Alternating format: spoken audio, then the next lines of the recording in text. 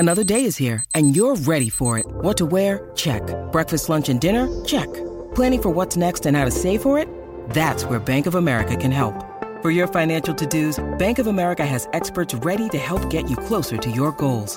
Get started at one of our local financial centers or 24/7 in our mobile banking app.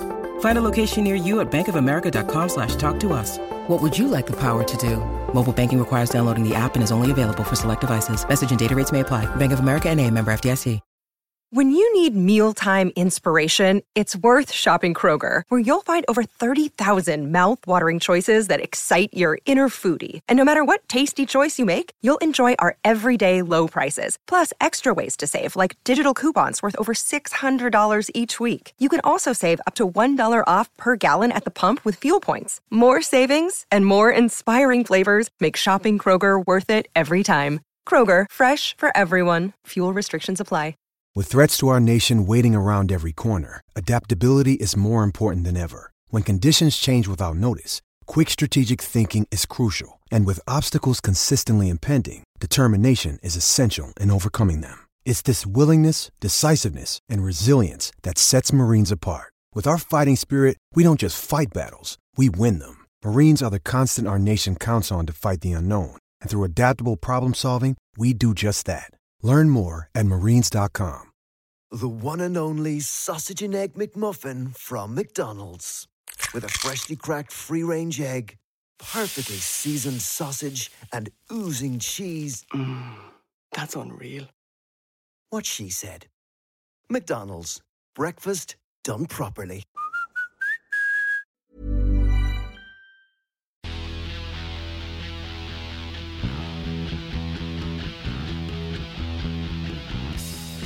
Welcome along to episode 65 of the bloodandmud.com podcast, your sweary pipe bomb of rugby knowledge, and the sporting chat that punctuates your week like a misused apostrophe. Welcome to our listeners, old and new, as we invite you into the warm embrace of our barely conceived misanthropy with a sprinkling of Ross Moriarty love. Although we're not talking about him much this week, but it's always there. No, I was devastated he was injured on the weekend, by the way. Yes. Genuinely devastated. Let's hope that it's not too much of a problem. I am, for those of you who don't know, Lee Calvert, the editor of bloodandmud.com, and that gentleman over there is... I am Josh Gardner of RugbyShirtWatch.com. I always forgot the name of my own fucking website there. That was good, wasn't it? That's some jaded shit right there. But we all get there sometimes. Yeah. So if you want to get in touch with us and the website that Josh can't remember, you can get in touch with me at Blood and Mud on Twitter or bloodandmud.com and all the other things associated with that. And Josh, where can people get hold of you? At Josh Gardner, or indeed at Rugby Shirt Watch, or rugbyshirtwatch.com, or Instagram, Facebook, all that bollocks. You know the deal. Wonderful, wonderful, wonderful. This pod is available on Acast. It's available on Apple Podcasts, the podcast formerly known as iTunes, I think is basically what you need to know. Why not subscribe while you're there? And that way we can, as Morrissey once said, while you sleep, we can creep into your mind like a bad debt that you can't pay, take the easy way out and give in. And while you're there, thinking or dwelling on that thought, you could maybe leave us a review. Now, last week we had some questioning reviews, shall we say? Yeah. That honestly felt, I respect. I'm sorry you feel that way. I felt like saying, but yeah, they weren't very well put forward. Yeah, they were a little bit towards the saltier end of our oeuvre. Yes, and we certainly can't complain about that, given what we do. But yeah, obviously we just said that, and I wasn't asking anything. Now, here's the... So thank you very much to all you listeners out there who have sprung to our defence magnificently this week, leaving lots of lovely 5-star reviews. What I did like is, remember it's almost like we meant it this way, but we honestly we didn't. Honestly we didn't. No. What I do like is, remember when we said last week, look, as long as you put 5 stars in, you can write whatever you want. Oh, absolutely. That is the rules. Yeah, call us anything, all of the C-bombs under the sun. If it's 5 stars, that's all the algorithm cares about. Well, Ian B from Edinburgh left a review entitled, "Give us 5-star rating and you can write whatever you want." Then 5 stars, and then simply left the first verse lyrics of "Hooked on a Feeling" in the comments. I mean, literally, including the... doing the Ooga Chaka. Even including the Ooga Chakas, yeah. Ooga good. Chaka, Ooga Chaka, etc. Right to that you're in love with me at the end. Oh, I mean, that's probably my favourite review we've ever had. It is, yes. But we've had a few, but I'll just read this one for now. Calling us the French scrum half of podcasting. I'll take that as a compliment. Yeah, which is from the Lancaster Cat. And he says, there are two types, it could be he or she, I don't know. The person says, there are two types of English rugby fan. One believes it's the greatest of all sports, most holier of all things, complete with its own exceptionally fun way, see banter, of viewing the world, and oddly loves James Haskell and Andy Good for the Lions jokes. If you're one of those, don't listen to this pod. If you understand professional union is a flawed beast that you can both love and despair simultaneously, that games can be valued by the quality of the shirt or mascot as much as anything else, that Saracens are the Borg, the CPC is the greatest of shames, that Welsh rugby is by and large going terribly, and there is no way to not crush hard on French nines, then this is for you. Die young, die young, die young! Exclamation mark. Which I think is one of the favourite. Now that person gets it. Yeah. That person gets it, and he also gets this.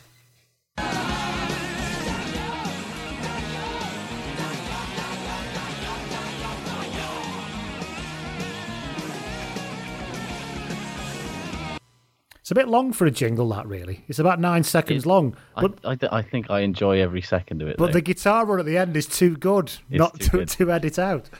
So thank you very much for everybody who sprung to our defence this week. That wasn't what we were looking for, but we do like you very much for doing it.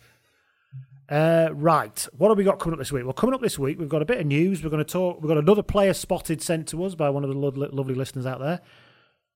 We've got another 15 we're going to select. We're going to talk about what we learned from the weekend. We've got yet another update in the Shitwatch world. Another trip to the Rugby Reality TV vaults.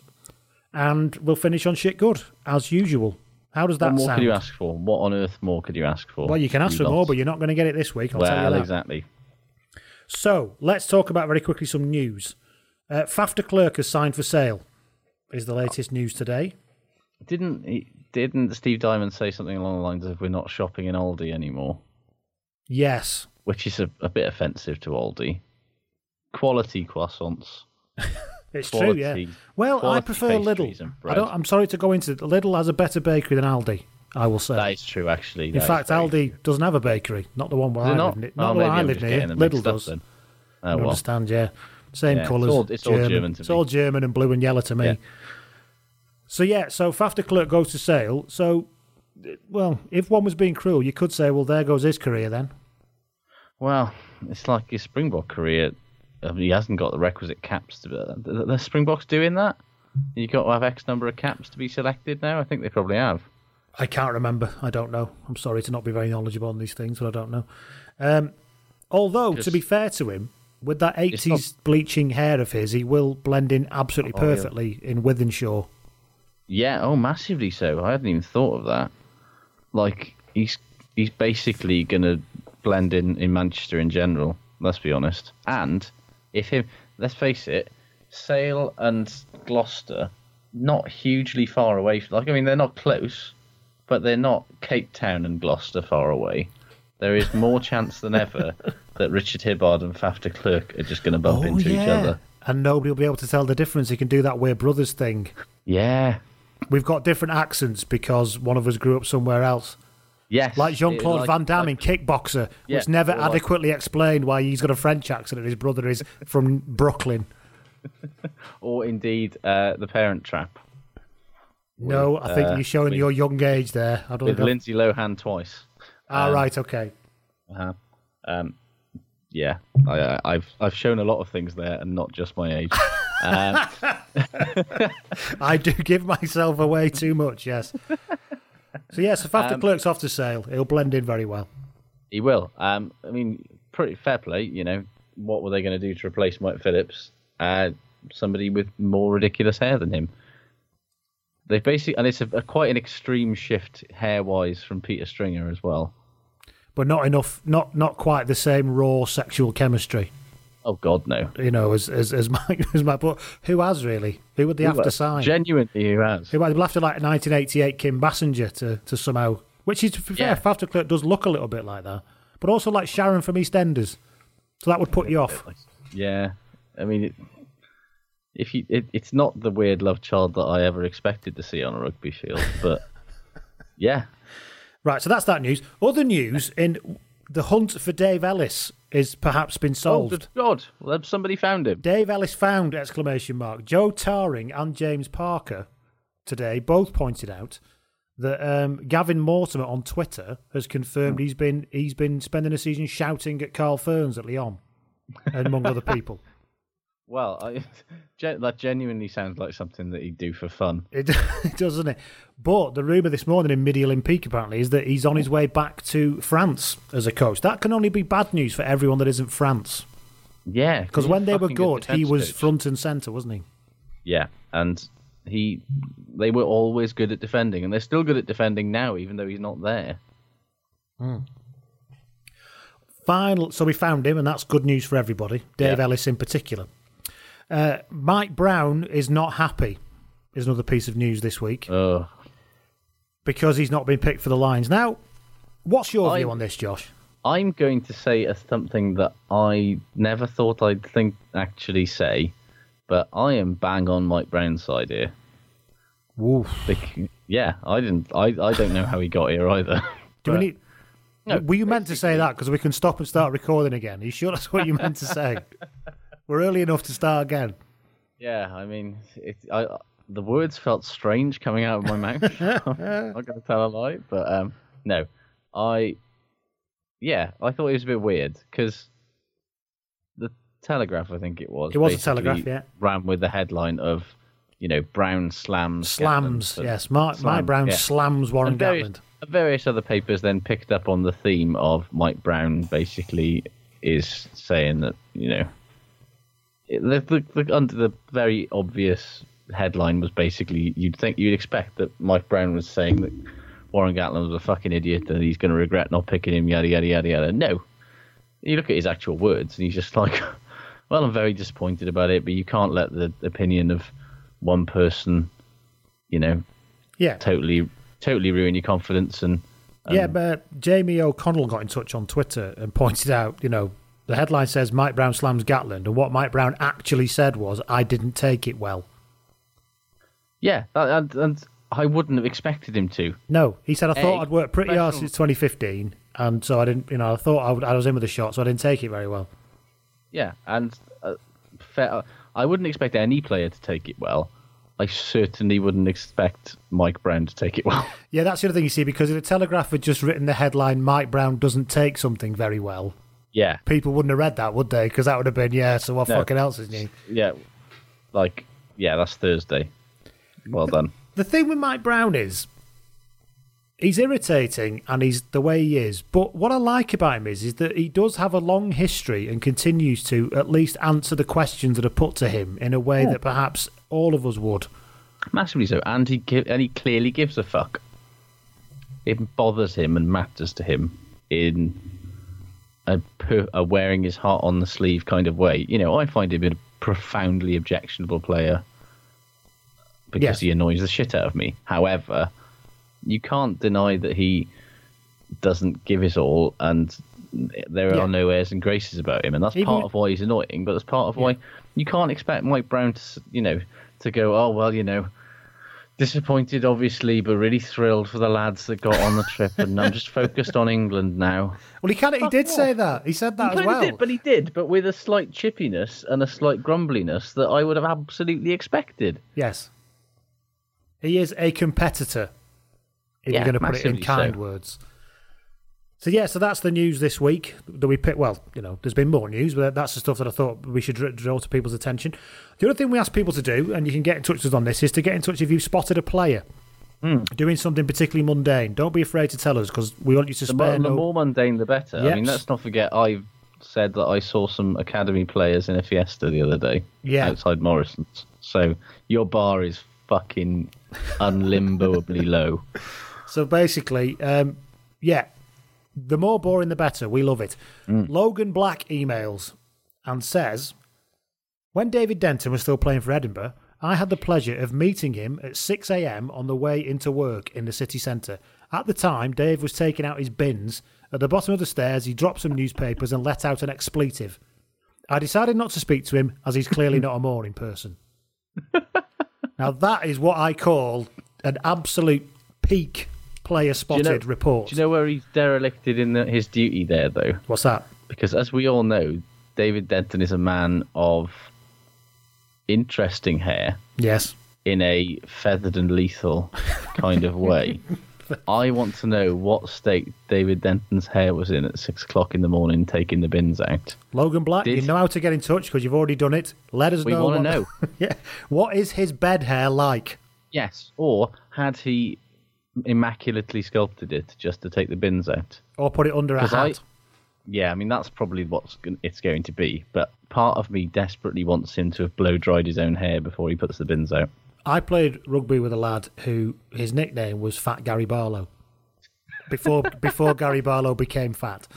And he had a terrible comb forward as a comb over into like a bowl cut. A bit like, remember the actor Chris Farley? Looks a bit like him. Oh, and, yeah, that's a bad haircut. Before we went out on the piss, he used to blow dry it to give it a bit of volume. So every time after a game in the shower, he would have a baseball cap on because he'd obviously not managed to volumise the mop to a classic level. So I think that maybe that either Denton's one of them or he's one of them ones who actually just crafts his hair before he goes to do any small job. I think, yeah, I'd like to think that he crafts his... He just looks the type, doesn't he? He does look the type, doesn't he? Yeah. Yeah, so thank you, Logan Black. Logan Black, say that to his face, but you know. Logan Black, get in touch and let us know what was Dave Denton's hair like at 6 o'clock in the morning. We are genuinely interested, as I imagine the listeners are. If not, they're going to be told anyway. But don't forget, you lot out there can also get in touch if you spotted a player at Blood and Mud, or at Josh Gardner, or Lee at bloodandmud.com. Maybe you've seen Jackson Ray struggling to choose between Pinot and Cabernet and an all bar one, or something like that. Yeah, almost certainly. That's definitely. Are all bar ones still a thing? I've not been out much recently. Do they still exist? They definitely still exist. Yeah. The picture and pianos still exist. They were kind of like, an early 2000s thing as well. Yes, and the slug and lettuce, don't forget. That does still exist. They just refitted the one in Chester. Well. Bar Med, that was a 90s, 2000s thing. You don't see them anymore. No, you don't. What else have they got? What else do we not see anymore? I don't know. Bar Cubas. You don't see many of them anymore. They were a thing for a while. I don't remember them. They were like vaguely Latin. You know what you do see lots of, though? Weatherspoon. Oh, lots of them. Never ending. They're like the Saracens of the pub world. They really are. And they are incredibly bang average. But honestly, solid breakfast. Solid breakfast. And let's leave that there. Let's not go where I know you were going to go with that. Yeah. Now, last week, if you remember, we talked about a strong and stable 15 for these strong and stable times. Exactly. And obviously, what a strong and stable 15 they were. It was a very strong and stable 15 with lots of nominations from Twitter. Thank you very much. This week, we've had specific requests to say, now you've done a strong and stable 15, how about the Coalition of Chaos 15? Which is obviously, name, by the way. Well, because that's what we're going to have if we don't have a strong... Because that's the only choice put before the electorate, apparently. Yeah. It's strong and stable or Coalition of Chaos. It shows how much I've totally disengaged with everything about this election that I didn't even know that. Oh, yeah. That's what she kind of points at the bearded one saying. It's a Coalition of Chaos. So anyway, Coalition of Chaos 15. Great. It is like a superhero team. Yeah, or they sound a brilliant sort of WWF grouping. Yeah, they sound like the Hardy Boys or the Legion of Doom. Yeah, something led by Ric Flair. Yeah. Oh, I'm down with that. Anyway. NWO versus the Coalition of Chaos. That's it, yeah, we're all over it. Yeah, so the Coalition of Chaos 15, we've had lots of nominations from Twitter, thank you very much. I've thrown a couple in. Josh, you've probably got a couple. Yeah. Shall we go like we did last week with, in position-wise, we'll start with the props and go from there? Yeah, sounds good to me. Prop, Ellis Genge. Oh, he is quite a liability, actually. Yeah. Yeah, social media liability, everything. Off the field, on the field. Kind of a likeable guy, but a liability. Yeah, I went Matt Stevens. Oh, yes. Yeah, oh, yes. Liability in a different way. In all kinds of different ways, yeah. Yeah. And mainly because of the singing. Yeah. and the inexplicable ability to just turn up at top flight rugby clubs with a massive beard and carry on playing when everybody thought he'd retired about 4 years ago. Is he still playing for Toulon? I don't believe so. God, that was I don't weird. believe so. He also his performance on Celebrity X Factor of "Smooth" by Santana and Rob goes down as one of the. That. Honest, look it up if you haven't seen to. it, ladies and gentlemen. Him Brilliant. singing "Smooth" by Santana in a horrible sort of PVC looking leather jacket. Lovely. It's good to see that ITV splurged on the full actual leather jacket. Good. With it's Maybe just he's awful. vegetarian. All of Maybe it is he awful. won't wear leather. Maybe that's the problem. Yeah, I definitely get the impression that Matt Stevens, He's not cokehead and South African man, is a vegetarian. I definitely get that impression. That man suckled on brie and built on. He's all about the fucking tofu, that lad. I'll bet you. Yeah, so Matt Stevens, other prop, Rodney R.U. was nominated from Twitter. Yes. I for some reason I remembered, Dean Grayling, the Springbok prop, who the last thing he ever did in a South Africa shirt was get yellow carded, lost the game whenever it was in about 2011, and he never played for Springboks again after that. Good man. Yeah. Hookers wise, Hartley, obviously. Dylan Hartley. I thought it was just more miserable. I had Garen Jenkins. He had a bit of chaos about him. Oh, we did have a lot of chaos about him, actually. Not now though. Now he's a disciple. Exactly. Goes around telling people what a naughty boy he was, and they definitely don't enjoy hearing it. Moving into the boiler house. Yes. Do you want to go with yours first?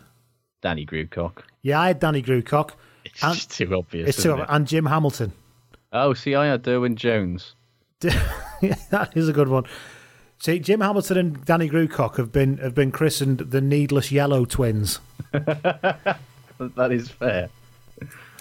Whereas Derwyn Jones was more of just a giant thug.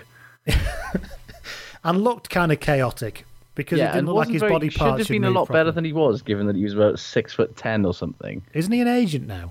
Yes, he represents basically all the players in Wales, and I kind of guess that he does that by just standing outside their front door and intimidating them until they sign with him, because he's still fucking massive, obviously. He was a copper, wasn't he, at the time, which is even more terrifying. Probably was, yeah. He was wielding power outside. Can you imagine Cardiff on a Saturday night and you look up from your whatever skullduggery that you're doing down fucking St Mary Street, and you look up and there is 6'10" of fucking Derwyn Jones? I was coached by John Wakeford when I was down in Cardiff, who had a couple of caps for Wales, and he was a copper, and he was 6 foot, massive, like 6'9". Yeah. And he was a copper. He joined at like 16, and he was one of them. I think he was about 42 when he coached me, and he was about 6 months away from retirement on a full pension, you know. God. But he spent the last 2 years of his policing career, bearing in mind he's 6'10", as the push bike copper in Cardiff City Centre. They all had these mountain bikes, and he looked like a flamingo on a skateboard, sort of flying genuinely past. can imagine how hilarious. Did he still have that sort of weird, like, drill sergeant buzz cut thing that he had when he was a player? He did. He was more of a kind of shabby type by then. But he had a brilliant. When he used to give you a big pep talk at training, he used to basically press one finger down onto the palm of his hand, like this, and punctuate each word with, "I am telling you now." He said, "Nice guys win fuck all." He was one of them kind of ones. Got a point. He has got a point. So Hamilton, Grewcock, and you've got Derwyn Jones, fair enough. Into the back row, our friend Karalishvili at Claremont I had. Oh, yeah. Where he pushed Wayne Barnes. Adam Rees nominated this one as well, where he pushed Wayne Barnes. Oh, absolutely. And then it had to be like sort of removed from the field because otherwise he was going to get sectioned under the Mental Health Act, probably. Yes, I had Trevor Brennan. Yes. How could I miss Trevor Brennan? What a shout that is, yeah. Yeah.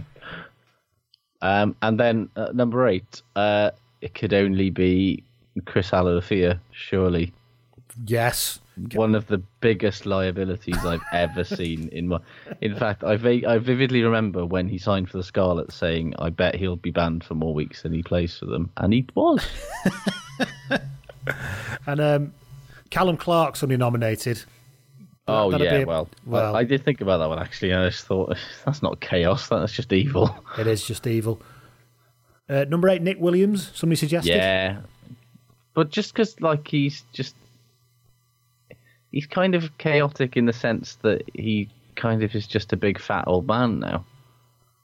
And he kind of stumbles around rugby fields, occasionally doing quite good things, but most of the time just generally acting like a sort of chubby old man. Yes. That's the forwards then. Yes. Backs-wise, so lots more to choose from in the backs. Oh, the backs are way easier than the forwards. I could have picked about 6 for every position, but... So scrum half, some of the nominations we've had, because I can't narrow it down to one. Here's some of the nominations we've had. Freddie Michalak.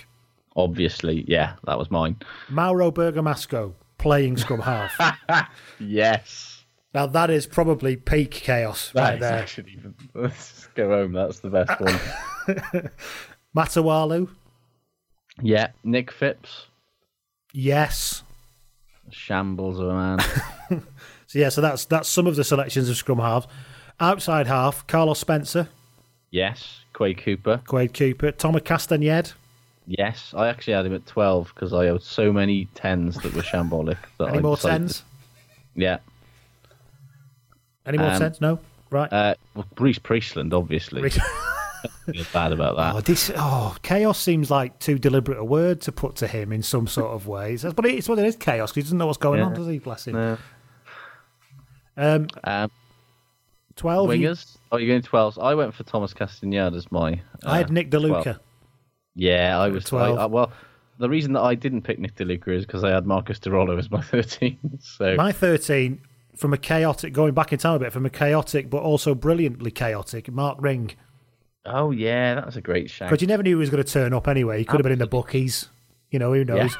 And he comes out now just to say horrible, chaotic things as well. They're just wigging about around again. Disappears again. It's like, Mark Ring sent something. Mark Ring, what do you think about a state development? I think they're all shit and none of them are good enough. Thank you, Mark. Thank you, Mark. And go back into the bookies now.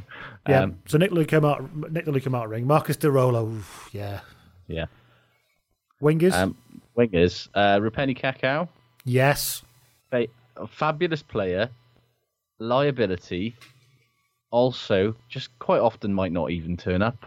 No. Remember when he was picked for the Pacific Islanders and didn't even bother coming from Agen to Wales to play? And when he does turn up, he's about a stone and a half overweight. Yeah, he's going to weigh at least 19 stone, and he's still probably going to be one of the best players on the pitch. And my other wing was Dylan Armitage. Yes, a coalition of shithousery that would be, wouldn't it? Yeah, but he is a bit of a shambles. A conglomeration of shithousery, that would have to be 15. But he is a shambles as well, yeah. What did I have on the wings? Simon Gagan. Oh, yeah. Mainly because his chaotic running style. Or was it Bill McLaren Williams in there as well? Yes. For running in an entirely biomechanically unsound way. Your ergonomics are all over the place. Imagine what American football would make of him. They'd have to remodel his entire running style, wouldn't they? They would beat the shit out of him. They would beat that out of him at about the age of 12, I think. Yeah. Rene Ranger? Yes, good shout. Wendell Saylor, somebody suggested. Kevin Heaney suggested Wendell Saylor. Also, we missed at the outside half Craig Gower. But let's not go into that too much. What else have we got? Fullbacks. Fullback. What have you got for fullbacks? I was struggling a bit. Well, I cheated a bit with this because I had to have him in there somewhere. Arwell Thomas. Yes, absolutely. I cheated a bit as well. I had David Campese. Yeah. He could play fullback, surely. Yeah, and was a bit of a shambles a lot of the time. And you can imagine him in interviews and stuff. Yeah. The Black and Red have just been in touch on Twitter while we're recording this and suggested Jeff Cross is worth a shout for his Scotland debut. And that's deeper cut than I'm. Yeah, but he's actually given an explanation. As Cross collects his 37th cap against Wales, his mind obviously goes back to the day he picked up his first at the same ground against the same opposition in 2009. Cross marked the occasion with a moment of lurid recklessness when he smashed into the airborne Wales fullback Lee Byrne. In one fell swoop, he managed to knock himself out, collect a yellow card, and pick up a serious knee injury for good measure. I don't even remember that. I'd not done a lot of training receiving high balls, he says Riley. I think that was enthusiasm and ambition over purpose and training. It's in an international environment. You get punished for that, and I did. I think the lesson to take is that in a team game, you have roles within your team.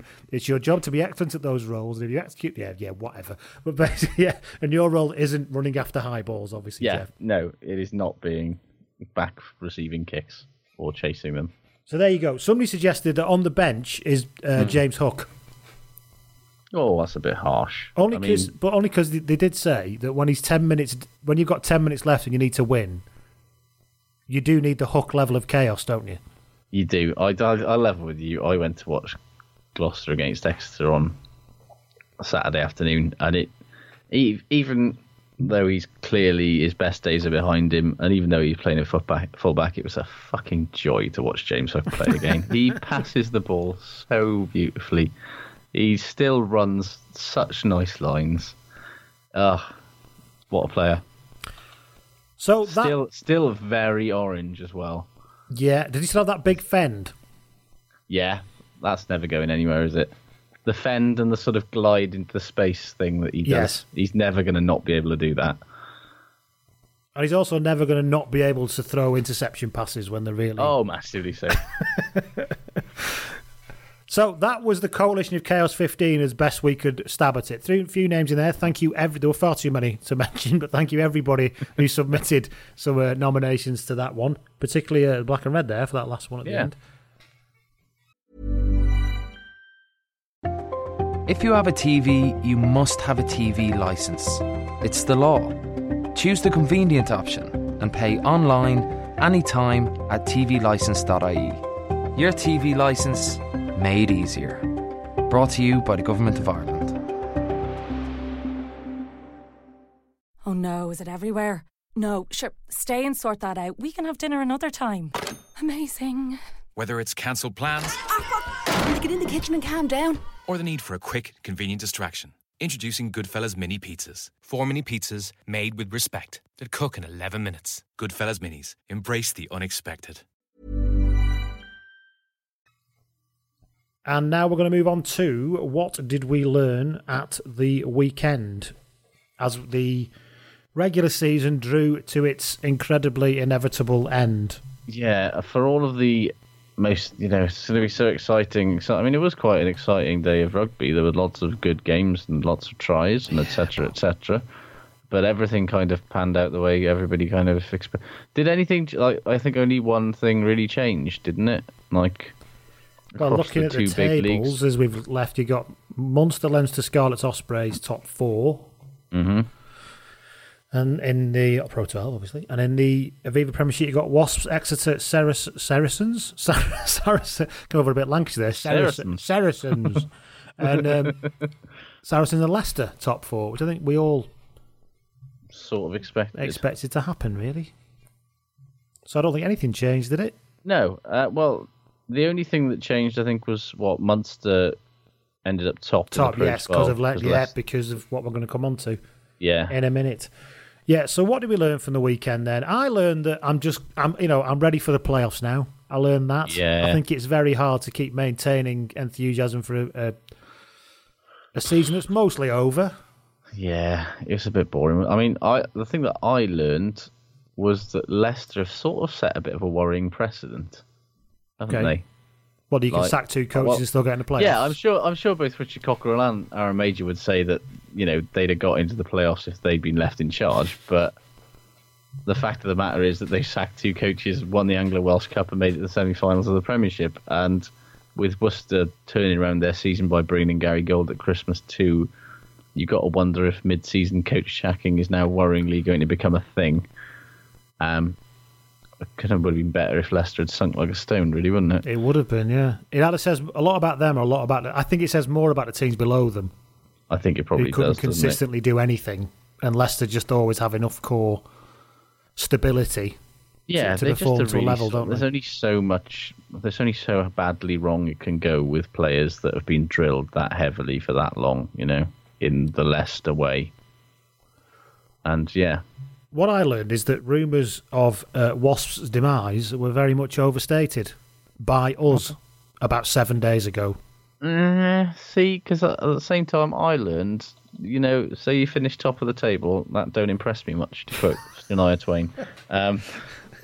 Oof. Like, yeah, okay, they got the bonus point they need to hold off Exeter and secure a top spot, but that Sarries team basically, was missing everybody good. Yes. B, they couldn't really be bothered. Nobody wanted to get injured the week before the Champions Cup final, do they? And they were basically there and hanging on and looking like they could win it until, the last 15, 20 minutes or something. I did also learn that, alloy to that, is that Saracens' second 15 actually retain, unlike the first 15, retain some human features. Yes, very features small like ones. frailty and things like that. Yeah. I mean, to be honest with you, in Munster as well, like they put 50 points on the Ghost of Connor to sort of remind us that fairy tale is well and truly over. But I mean, and you would be, you'd be an idiot to say that neither Wasps or Exeter can win their leagues. Wasps or Munster rather can win the leagues, but I'm not really convinced by either of them. More Wasps. Like, I think we all know that Sarries are the best team in the Prem on the whole, I would say. Yes. But Wasps making hard work of putting their second team to bed doesn't really convince me anymore that they'll win in the grand final. It didn't feel like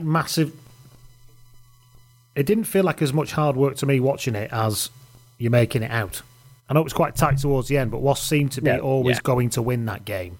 Yeah. You could have said they should have been 20 points clear earlier, perhaps, but ultimately they got to where they got to. They showed those signs of being slightly imprecise and slightly sort of inconsistent with it, and they didn't defend that brilliantly at times. And Munster, on the other hand, I just think they're running on fumes.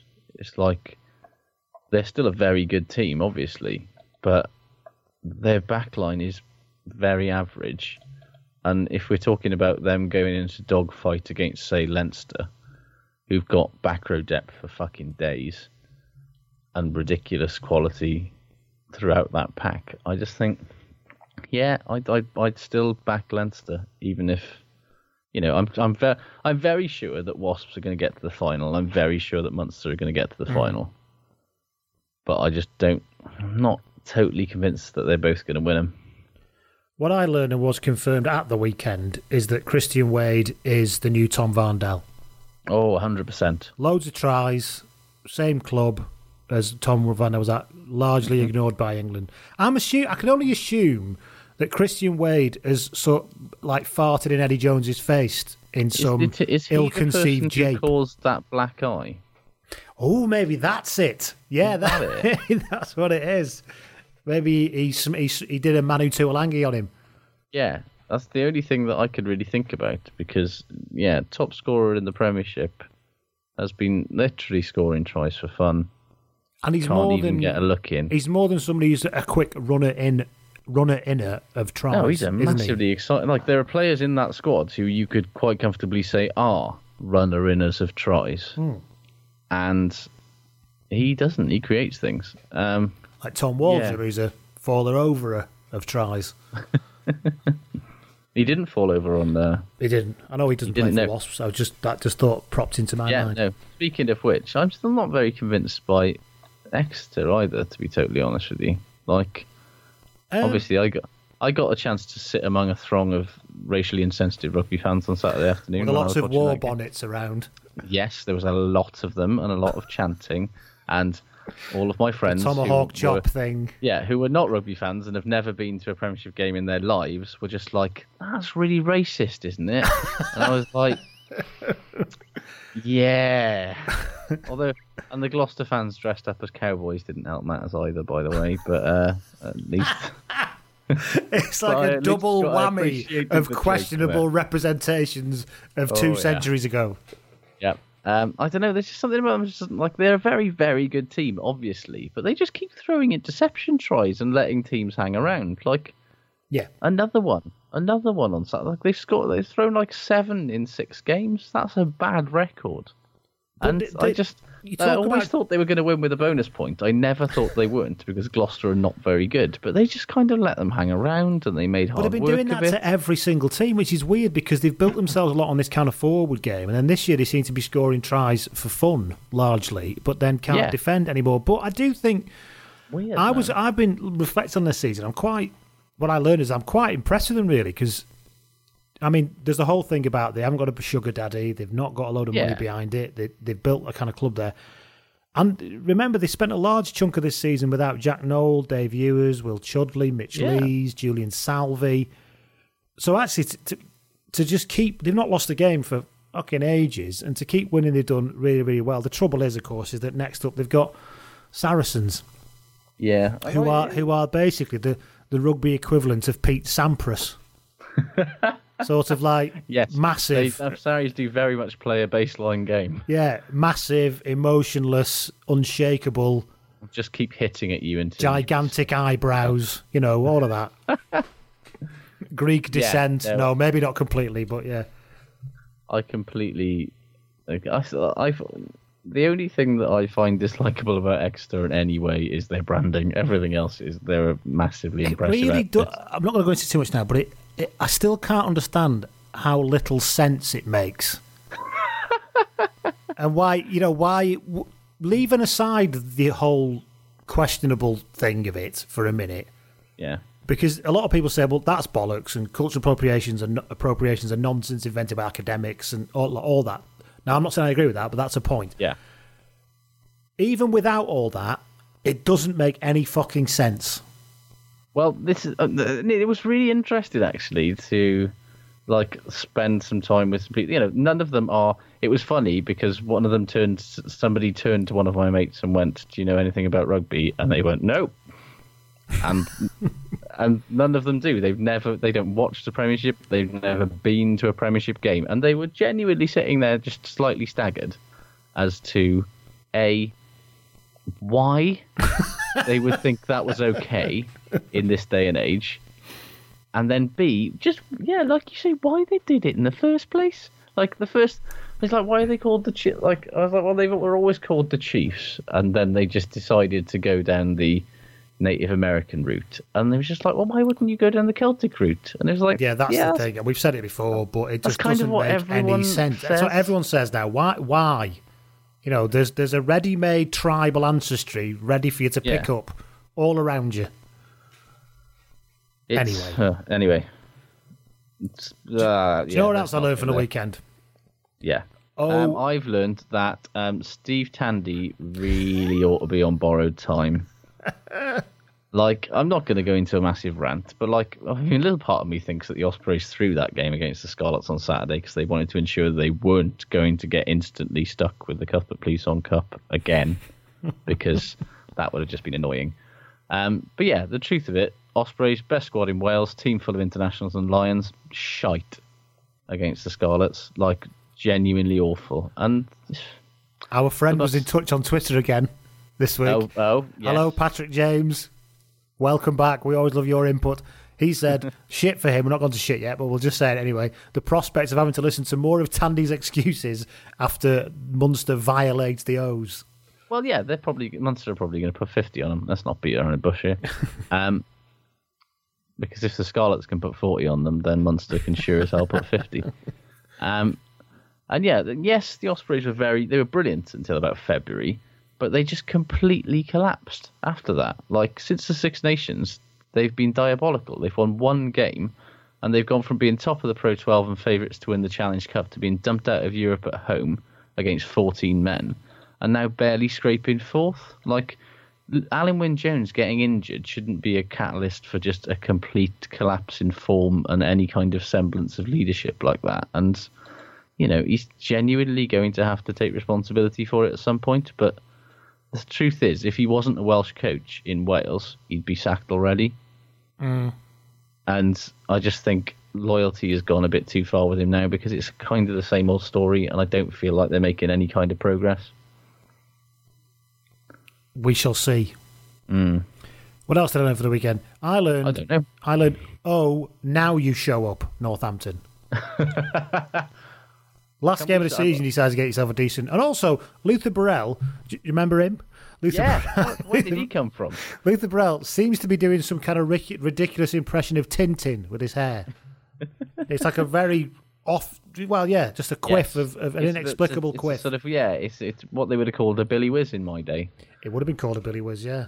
Yeah. It's thicker than that, so more of a tin. Yeah, I'm sure we'll come to this, but the George North try and the Harry Manda little inside pop pass for it. Oh.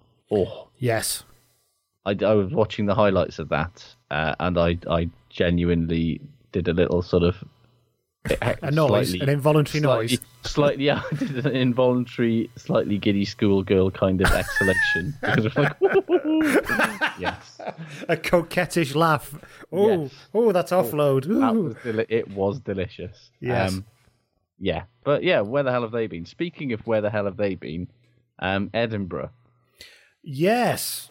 Like, I mean, he might. I think Cockerell's already having an impact. Is what because there's I think the Black and Red mentioned that Cockerell's picked the team for the last 2 games, and the performance they put in to beat Glasgow at Scotstoun for over a decade, first time, something like that. 2 things. Firstly, they're putting in effort, and secondly, he's basically looking to make Edinburgh the Scottish Leicester, isn't he? And that can't be a bad thing. No, but like chippy, narky, physical, aggressive winners. Yeah, well, I mean, they are still quite shit. And like, if Glasgow weren't already on their holidays, you imagine that. No, but I mean, if long term, if he's going to make them into the Scottish Leicester, they'll be winners. Massively, yeah, and almost like in an almost relentlessly miserable season for Edinburgh fans, like I would imagine it does give them something quite positive. So I reckon he's probably picked the team and then put a massive poster of himself doing that starey face he does on the wall. Well, the last time it's no coincidence. The last time that Edinburgh were any good was when they had another grumpy fucking English coach in charge, which was Andy Robinson. And that was also the last time Andy Robinson did anything good. So be afraid, Richard Cockerell. Your eyes may disappear and you might end up coaching Bristol badly. Yes. That's all we've learned from the weekend. Thank you, everybody. Is. One thing we did also learn from the weekend, to move on to finish off our weekend review, is the latest update in the Shitwatch world. Which is now, and who would have thought this was coming, by the way, hashtag Leinster Shitwatch. I mean, it's times like this that I genuinely don't understand this whole thing that we've invented. You're not meant to understand it. Everything is proceeding as the Cuthbert Police on Cup has foreseen. It is not for us to know these things. But like, they sent a relatively strong team to Ravenhill. And only just lost as well. But as we all know, Ulster have never held the CPC for longer than a week. That is true, yes. And yeah, they did it, Leinster were top of the league at that point, and Ulster were missing Rory Best, Ian Henderson, Jared Payne. Still did it. It's one of the stupid and more absurd situations in the history of the CPC, don't get me wrong. Of which there have been many, but yes, this is... Yeah, now we have a thing where not only is one team clearly probably one of the 4 best teams in Europe, but they are also holders of the Shitwatch title. But yes, they'll be putting it up for grabs in the semi-final in a fortnight's time. Yep. Against the Scarlets, which would be a potential for a clean sweep of Welsh regions. It is a loser-takes-all mega match, because whoever loses that game has got it for the summer. Yep, and it's all a bit stupid, really, because the Scarlets are a very good team and Leinster are a very good team. But frankly, this is what the Cuthbert Police on Cup does to rugby. It makes it stupid, and that's why you love it. That's why you love it. That's why we love it. Just to give you the numbers, Leinster become the, I think, 9th team to put their hands on this trophy. Wow. 1, 2, 3, 4, 5, 6, 7, 8, 9. Yes, 9th team. They've had it for 2 days now since it was handed over to them. They're going to have it for at least another 10. Because that is the other thing. Because of the week off, they're going to have it for at least, And then there's a very real chance that Scarlets will have it for 3.5 months. Which, to quote Warren Gatland / Clint Eastwood, deserves got nothing to do with it. Yeah, that's not going to give me any kind of pleasure at all. So there you go.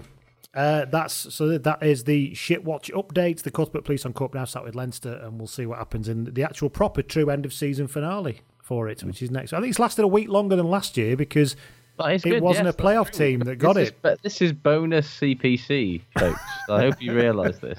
We might have to start charging a subscription fee for this. It's on pay-per-view.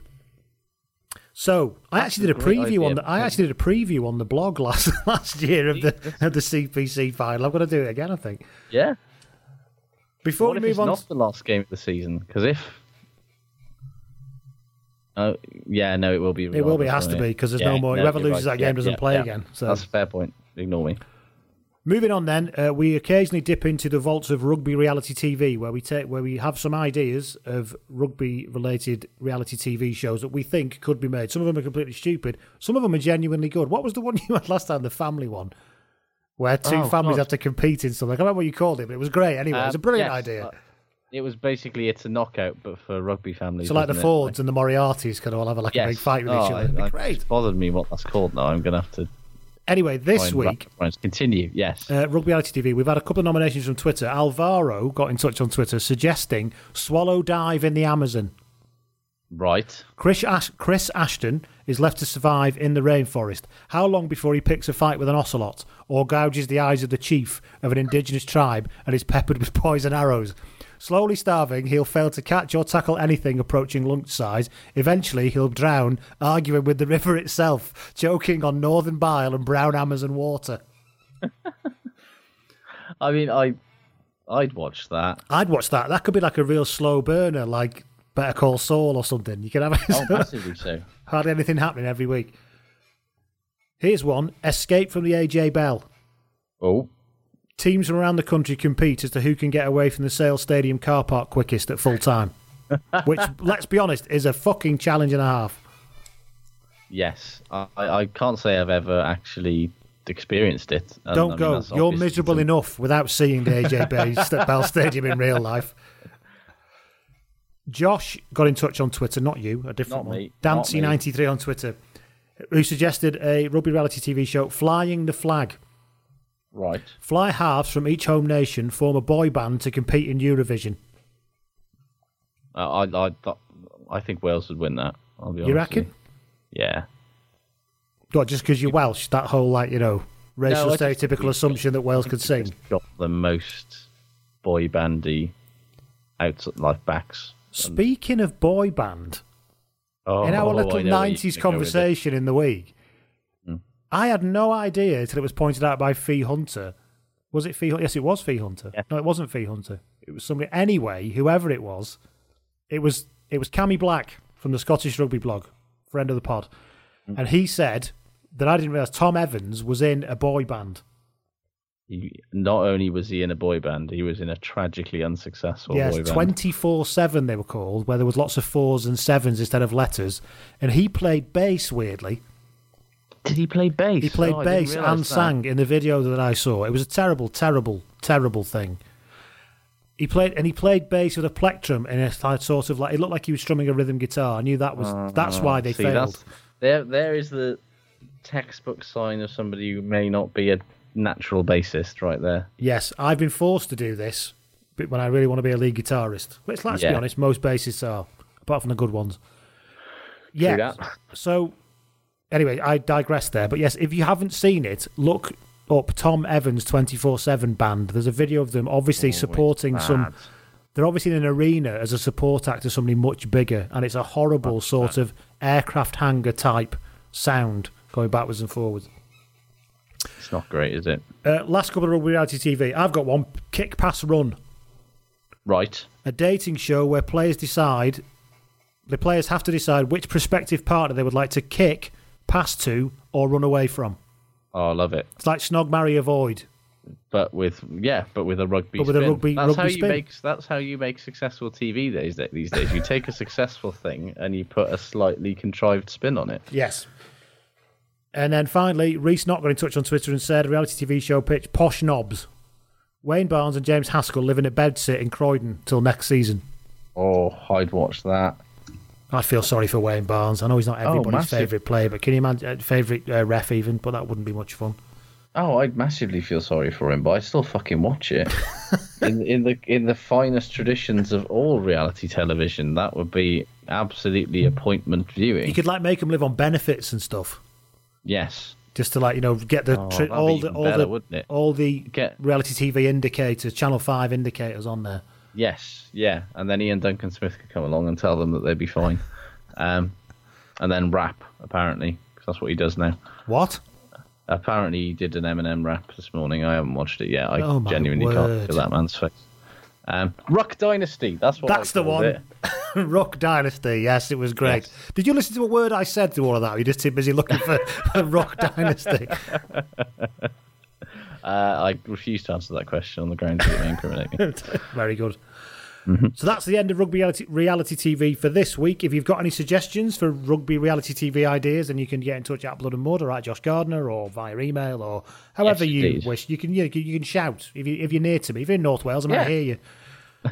There's not a lot of people up there, so there's not. It's quite quiet. The sound carries. Right, so let's move on to and finish on the shit good ratings, shall we? As is the way. As is the way. Shall we start with shit? Yes, that is probably the logical place to start. Depends which way you want to look at this in terms of shit. It could be good, depends who you are. But Treviso have finished above Dragons in the Pro 12. It's fucking mad, isn't it? I mean, they've still not won. It says a lot. They're level on 23 points, to be fair. But even so, I think it's games won. So. Yeah, it is. Because Dragons have got more bonus points, but Treviso have actually won more games. Hence they're above. That's a sad state of affairs, isn't it? Yeah, Treviso have won 5, Dragons have won 4. Dragons have got 7 bonus points, Treviso 3, so that's how the points balance out, but obviously games won carries you above. Wow. Miserable.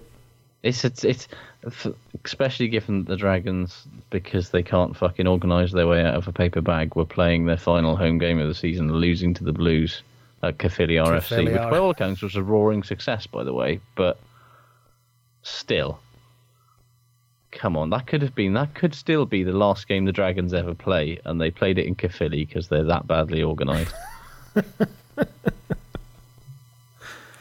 Oh, it's also the fact they have to take it to Caerphilly, which is about 8 miles from Newport or something? Yeah, it's nowhere near it. But and it's also I'd say Caerphilly's as much a sort of Cardiff catchment area as it is a fucking Dragons one. Yeah. Anyway. Yes, anyway, I think we can all say that this has been a fucking disaster of a year for the Dragons. As a microcosm of Welsh rugby, the Dragons almost, are a perfect little microcosm, aren't they? And remarkably, it might get worse somehow. If they don't vote to whatever it is to let the WRU take them over in a couple of weeks' time, they won't exist. What's this? Hey, no, it could be worse. You could be facing that summer in that situation with the Cuthbert Police on Cup. So be fair, it could be worse. What have you got? Police Cup will not pile in on you like that. That's why Zebra haven't got it. You look at Zebra; they're not making a fuss. They're almost certainly not going to exist next season, and they've just quietly gone to their deaths, like all good Monty Python-esque. Plus, they're Italian, aren't they? They're just riding around on.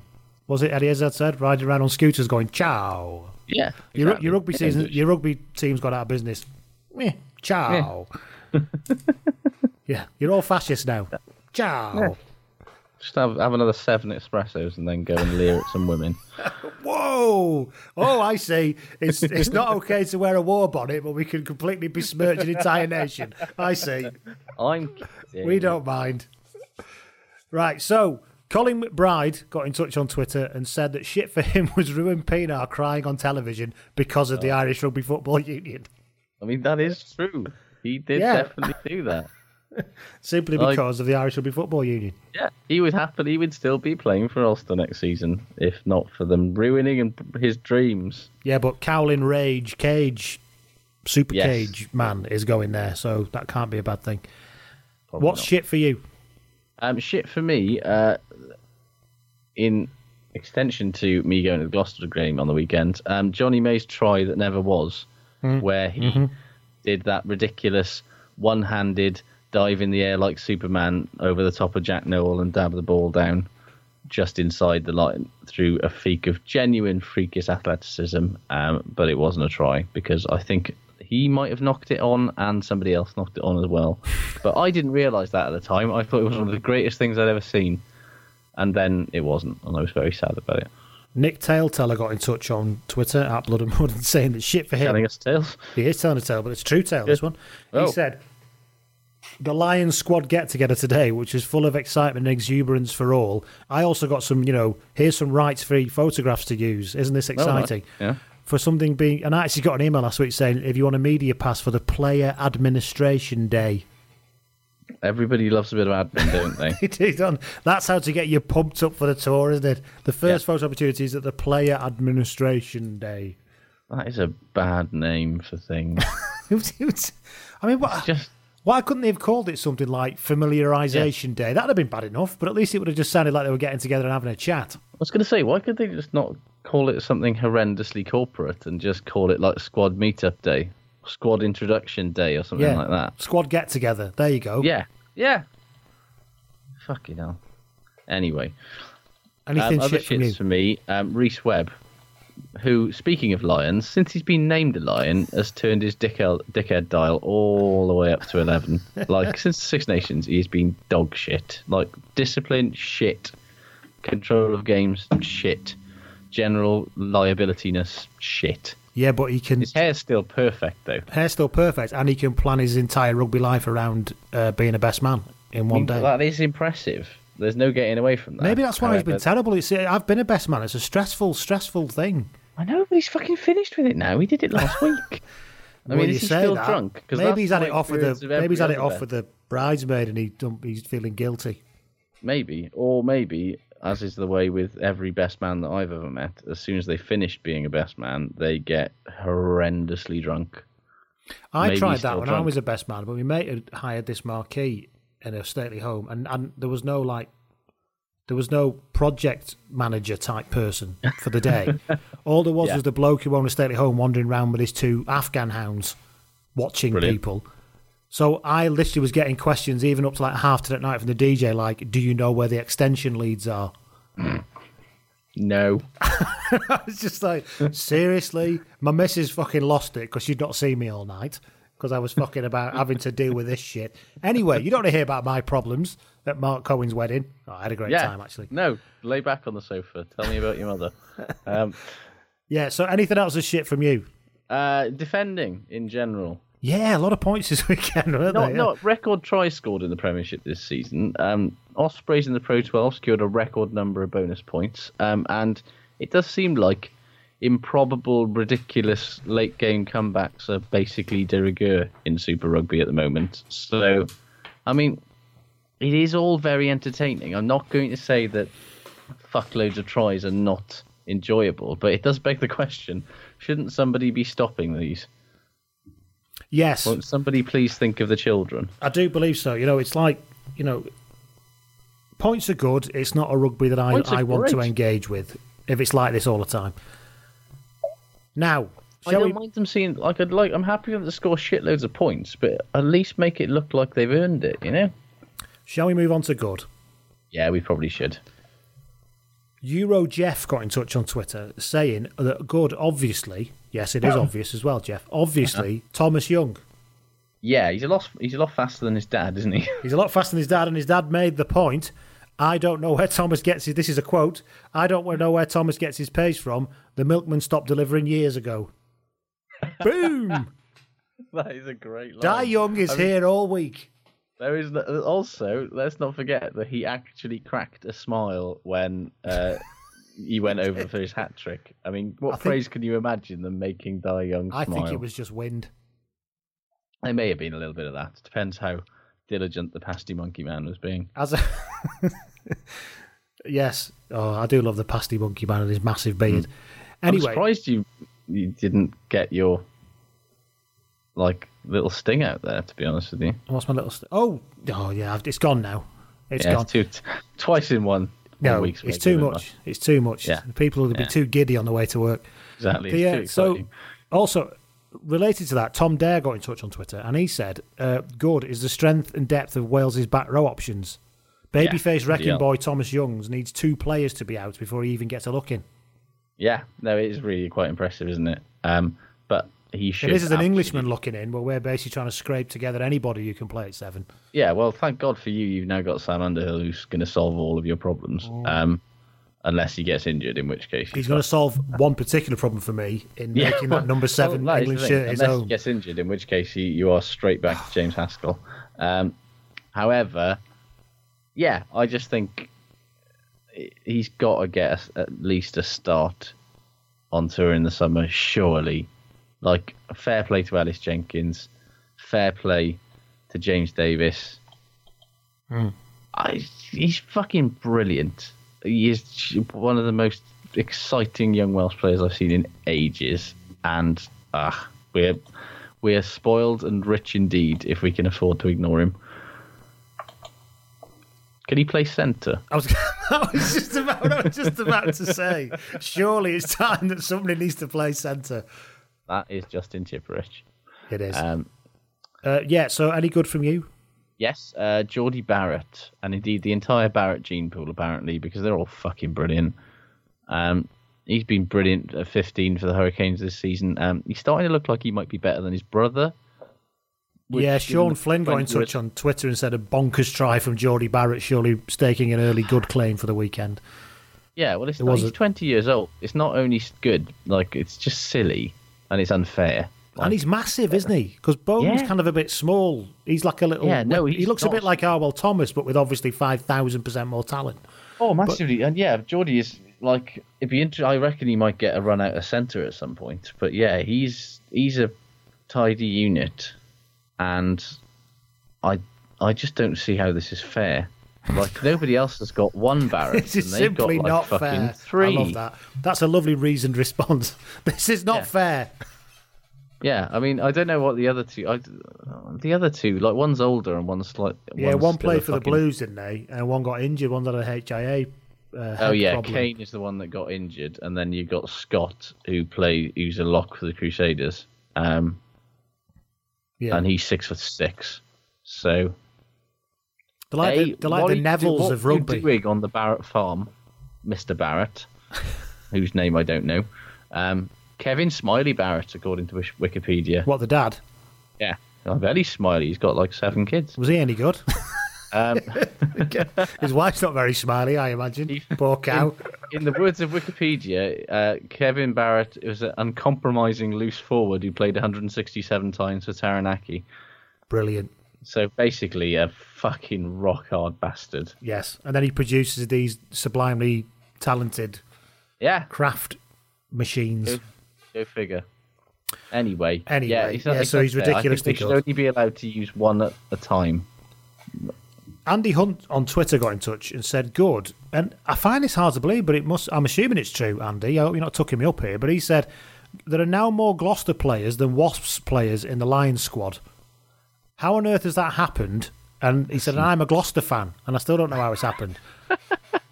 That does seem silly, doesn't it? So is that because Laidlaw's in now? Fundamental level, that is, yeah. There's 2 Gloucester players, and the only Wasp is Elliot Daly. That is quite... 10 out of 10 silly, that is. That is remarkable, isn't it? Yeah. That's CPC levels of... That's Leicester CPC shitwatch levels of silliness. That is actually, isn't it? There's not really a lot of sense. But then you look at the Gloucester players that have been picked. I mean, what lunatic wouldn't pick Ross Moriarty to do anything? Like, put some shelves up, go on the Lions tour, whatever. You can't argue with Glacial Greg either, because who the fuck else are you going to pick? It's true. Gareth Davis, Danny Kerr. I didn't say much about... Danny Kerr shaved his hair. Have you seen that? He has. It was almost like the reaction to that absurd situation last week has kind of just forced his hand a little bit. Also, I have to say, in good, hats off to Sean Lamont for going full highlights again. Yes. Can someone tell me? I didn't get any confirmation of whether he wore the gloves or not. I've not seen that either. Please let us know if you were at the game. And he's dead to me.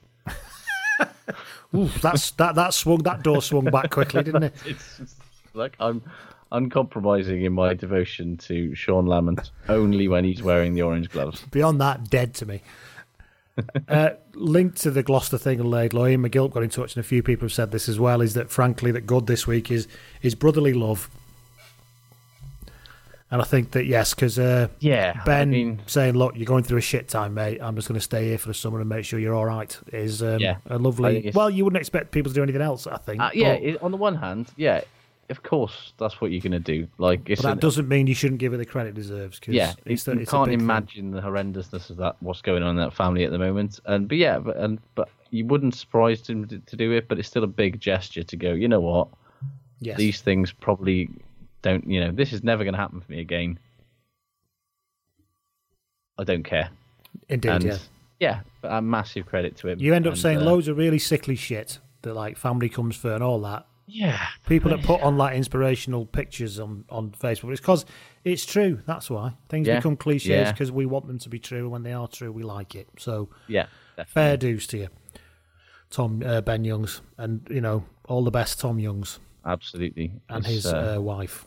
Yeah, fucking Tom Young's equally, still going to fucking work and still being a leader and playing well for Leicester. Fuck me, I can't even imagine it. No, fair play to everybody there. So horrible situation. I think showing the best of what we'd want the game to be, both of you. Absolutely. We can be as snarky as you like, but we're being genuine here. Right then, Rhiannon Garth Jones got in touch on Twitter saying that Scarlets were very good.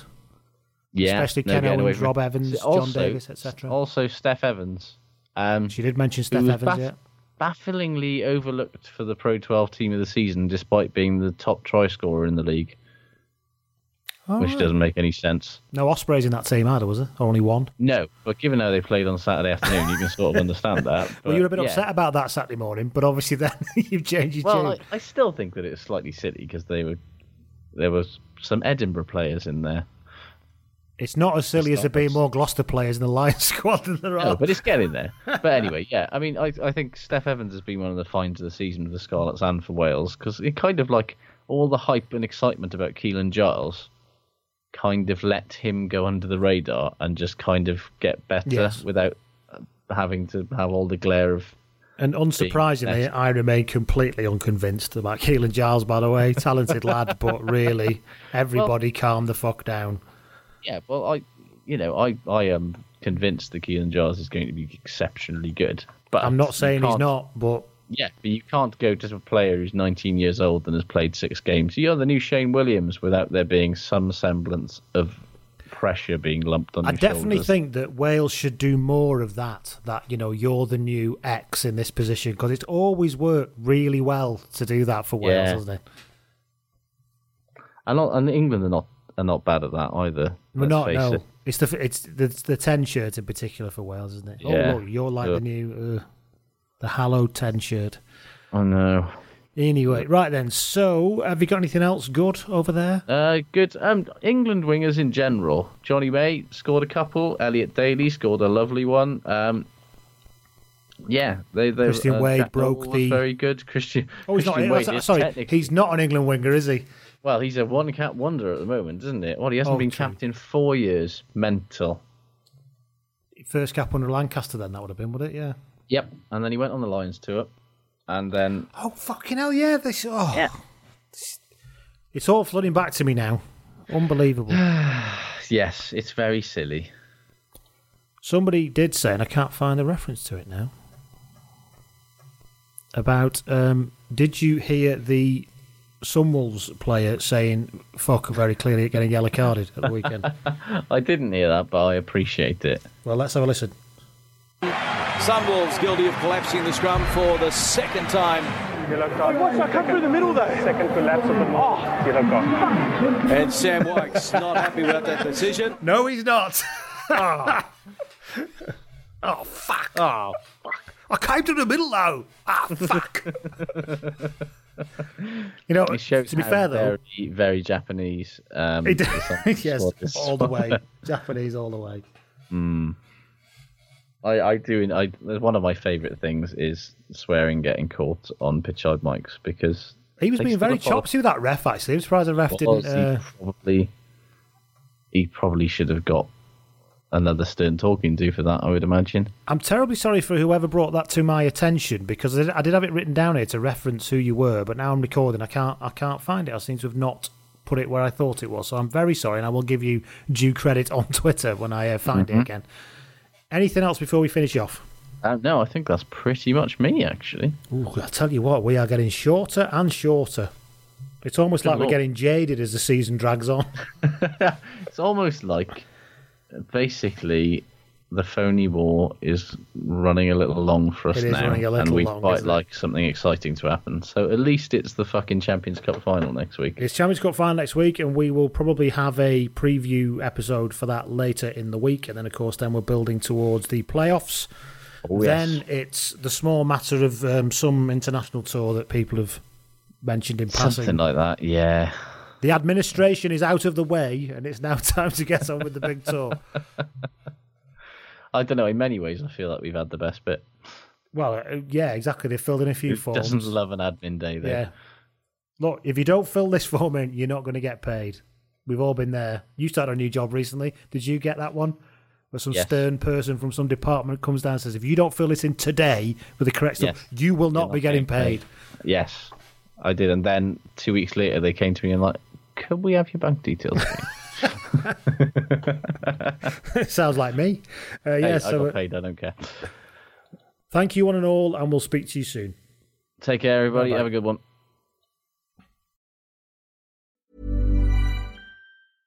You might hear the word insolvency and think companies, but insolvency is just another term to describe serious financial problems for anyone.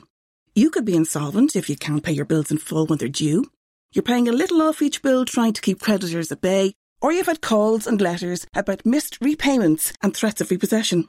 The Insolvency Service of Ireland, or ISI, has 4 debt solutions to help people with all levels of problem debt, from credit cards to mortgages.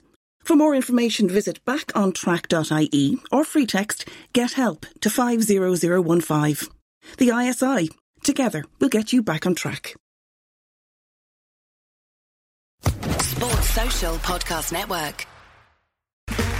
Okay, round 2. Name something that's not boring. A laundry? Ooh, a book club. Computer solitaire, huh? Ah, sorry, we were looking for Chumba Casino. That's right, ChumbaCasino.com has over 100 casino-style games. Join today and play for free for your chance to redeem some serious prizes. ChumbaCasino.com. No purchase necessary. Void where prohibited by law. 18+ terms and conditions apply. See website for details.